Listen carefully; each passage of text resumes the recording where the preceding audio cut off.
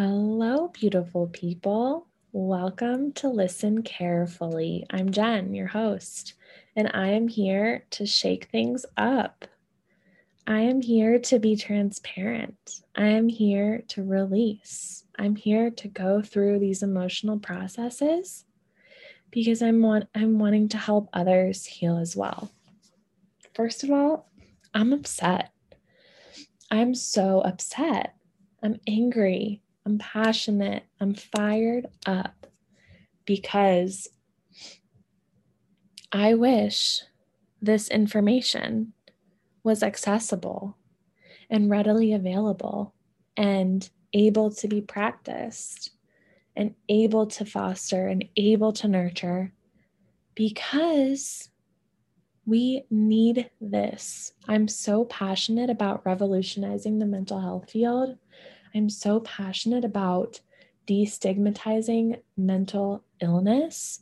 And I'm so passionate about breaking down human behavior because I believe there is such a wisdom in the body and there is such an intelligence behind why we do the things we do as humans. We are so smart.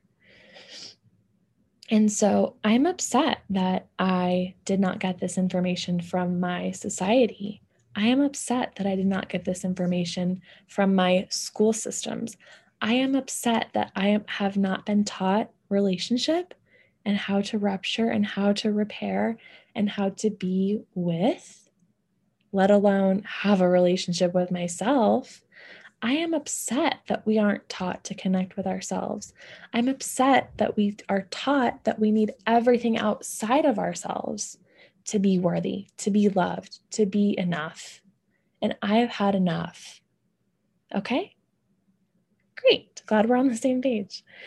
So, this old paradigm is expired. This old paradigm is falling to the wayside.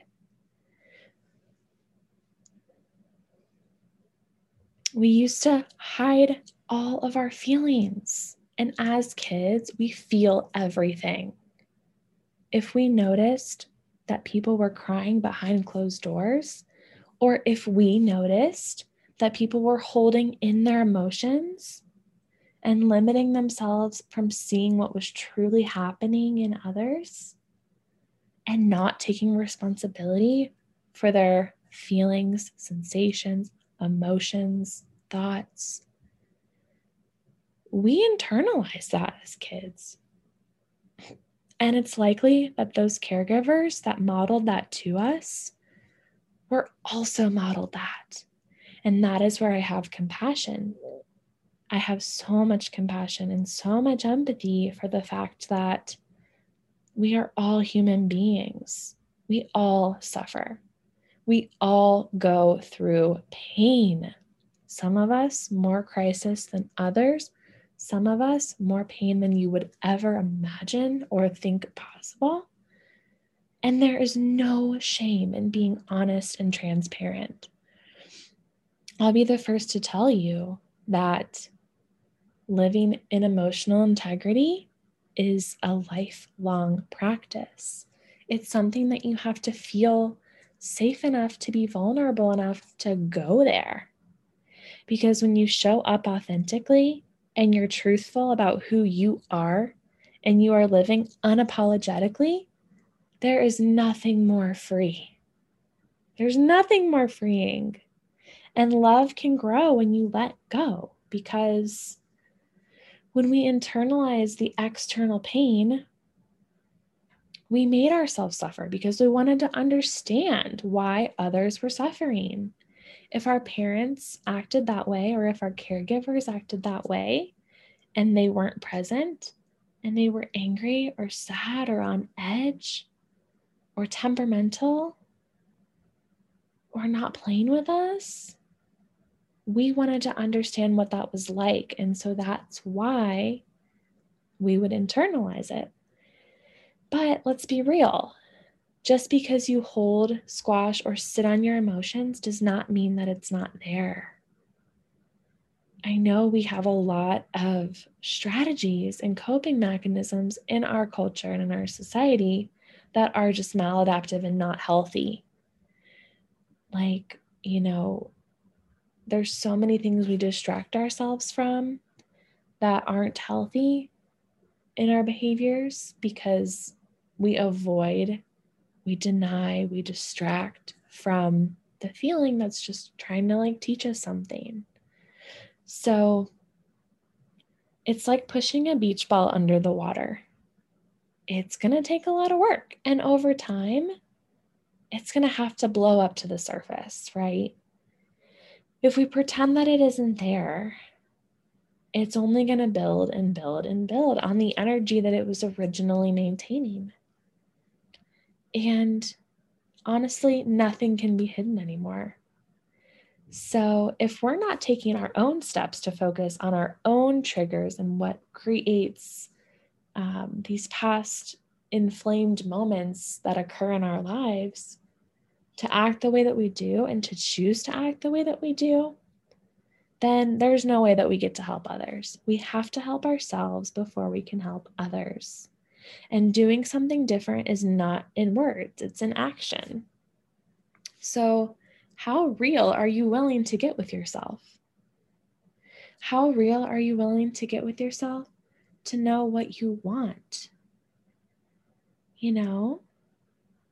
We're so enmeshed in everyone else's experience and in everyone else's feelings. And it's hard to sometimes separate what's ours and what's the external. And that's the first place to start. The first place to start is with maybe body sensations, or maybe naming feelings out loud, or maybe writing things down in a journal. I know for me at the beginning of my journey, I would say things to myself in my head, and it wasn't necessarily helpful because I didn't have that outlet and it wasn't coming out and it wasn't releasing. And then it was just festering and it was just building up. And when I finally learned that I could cry, I would get headaches because I had not cried so many of those tears. And all of those tears that had not been cried yet were finally getting released. So I want you to be gentle with yourself. I want you to be patient with yourself and have compassion for whichever part of the process you are starting at. So the other main thing that happens when you are in a relational dynamic, let's say with parent and child, power becomes such a dynamic. If you had 100 times more confidence as a parent right now, and you were completely conscious in your parenting style, what would this even look like? There's a mindset and embodiment that you can establish at the beginning of your parenting journey. And if you let these steps sink in, you're going to be able to have such an easier time through the process. Very few of us can embody this consciousness and bring out the connection to self and others unless we actually feel what we're going to be able to handle in any response to any outcome or any situation. You ready? So if you were already in that place of certainty, you might perceive yourself as having a much easier time connecting authentically. Whether this is true or not, when you are in that position, or when you have days where you're feeling a little bit desperate, but you don't want anyone to know that you're feeling a little bit desperate, and you're still trying to figure things out because you want to be someone that can show up 100% of the time, well, you're putting it out into the universe, and it's exactly real for you right now. So while there are all kinds of tactics and tricks out there, I want to offer something that not only works, but sticks long term. What you also need to take into recognition is that your energy, in the way that you show up with yourself, with your children, and with your family, will either be coming from abundance, from like a growth perspective and a compassionate perspective of accepting yourself no matter where you are, or it will be coming from lack and scarcity, which does not feel good for anyone. So I'm going to help you understand your integrity, but I also want to point out how important it is that although parenting feels uncomfortable, it's kind of like a thankless job. It's so important because your children are looking to you, saying, who can I trust? Who can I believe in? Who can I lean on for perspective? Because before they can learn to do any of this for themselves, wouldn't it be amazing if they could look for you, look to you for this external support? Cool. And in order to prevent a power dynamic that's not so healthy or that feels overwhelming or out of control, it's so important to slow it down to find balance for something that works with both sides. Because in order to really come to a conclusion or to come to a place where both parties are honored, we don't want to be shaming or blaming. We don't want to be telling our kids that it's not okay to do something, because right now they're growing and they're learning, and it's their job to mess up. And if we project our perfectionism onto them, it's not healthy by any means. And so you get to be accountable in the emotional equation. You get to show up and say what you need and what you wish and what you feel without making it about your children. So this is the real challenge, because it requires us to feel our own feelings. If our child does something that strikes a chord in us, we get to own our own truth. We get to say, I feel bothered. I feel sad. I feel overwhelmed. Because when we're triggered, it's this defense mechanism for us where we don't necessarily feel safe with our nervous system developed in the Stone Age. It's not like literally we're not safe. That's just how we feel in order to process our experience. We're sensitive.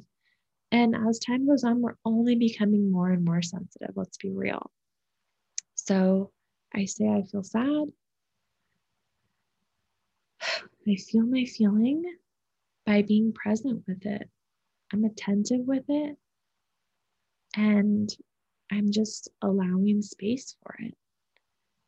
A great way to check if I'm in my head versus if I'm in my heart is if I'm in my head, I'm rushing, I'm going quickly, I'm judging, I'm wanting the sadness to change or go away, I'm wishing it wasn't there, I'm wanting it to be different. And that's where the resistance and the polarity becomes stronger, because then we have anxiety and depression and mental health struggles down the road, because our culture didn't teach us how to sit with an emotion. We didn't get emotions 101, and your presence is 100% required in order to move through and digest and create resolution and have an emotional experience. When you push away a quality or a presence of your emotion, your agenda to try to control the outcome completely misses the lesson and what our emotional experience has to teach us. When we're in our hearts, we're meeting it where it is, no matter how uncomfortable it gets. We're sitting with it. And it takes practice. It's just like when you go to the gym, it takes reps, it takes time, it takes awareness and space to build a muscle. So, in order to learn this skill and to master how to feel, it takes slowing down. It is a lifelong practice. And you're going to start to become aware of these steps that you've maybe glossed over in the past. Or maybe you're remembering where you could have done something different. And this is an invitation to just acknowledge that, to not add any self-sabotage to that, but to say, okay, this is a learning curve. This is where I'm going to try something new. This is where I'm going to consistently show up for myself. And time after time, I'm going to invite the emotion in. I'm going to say, wow, this is my chance to grow right now. I'm here for me, and this is safe. Because when we feel our feeling, we're becoming more conscious of our frequency, of our vibration, of the way that we,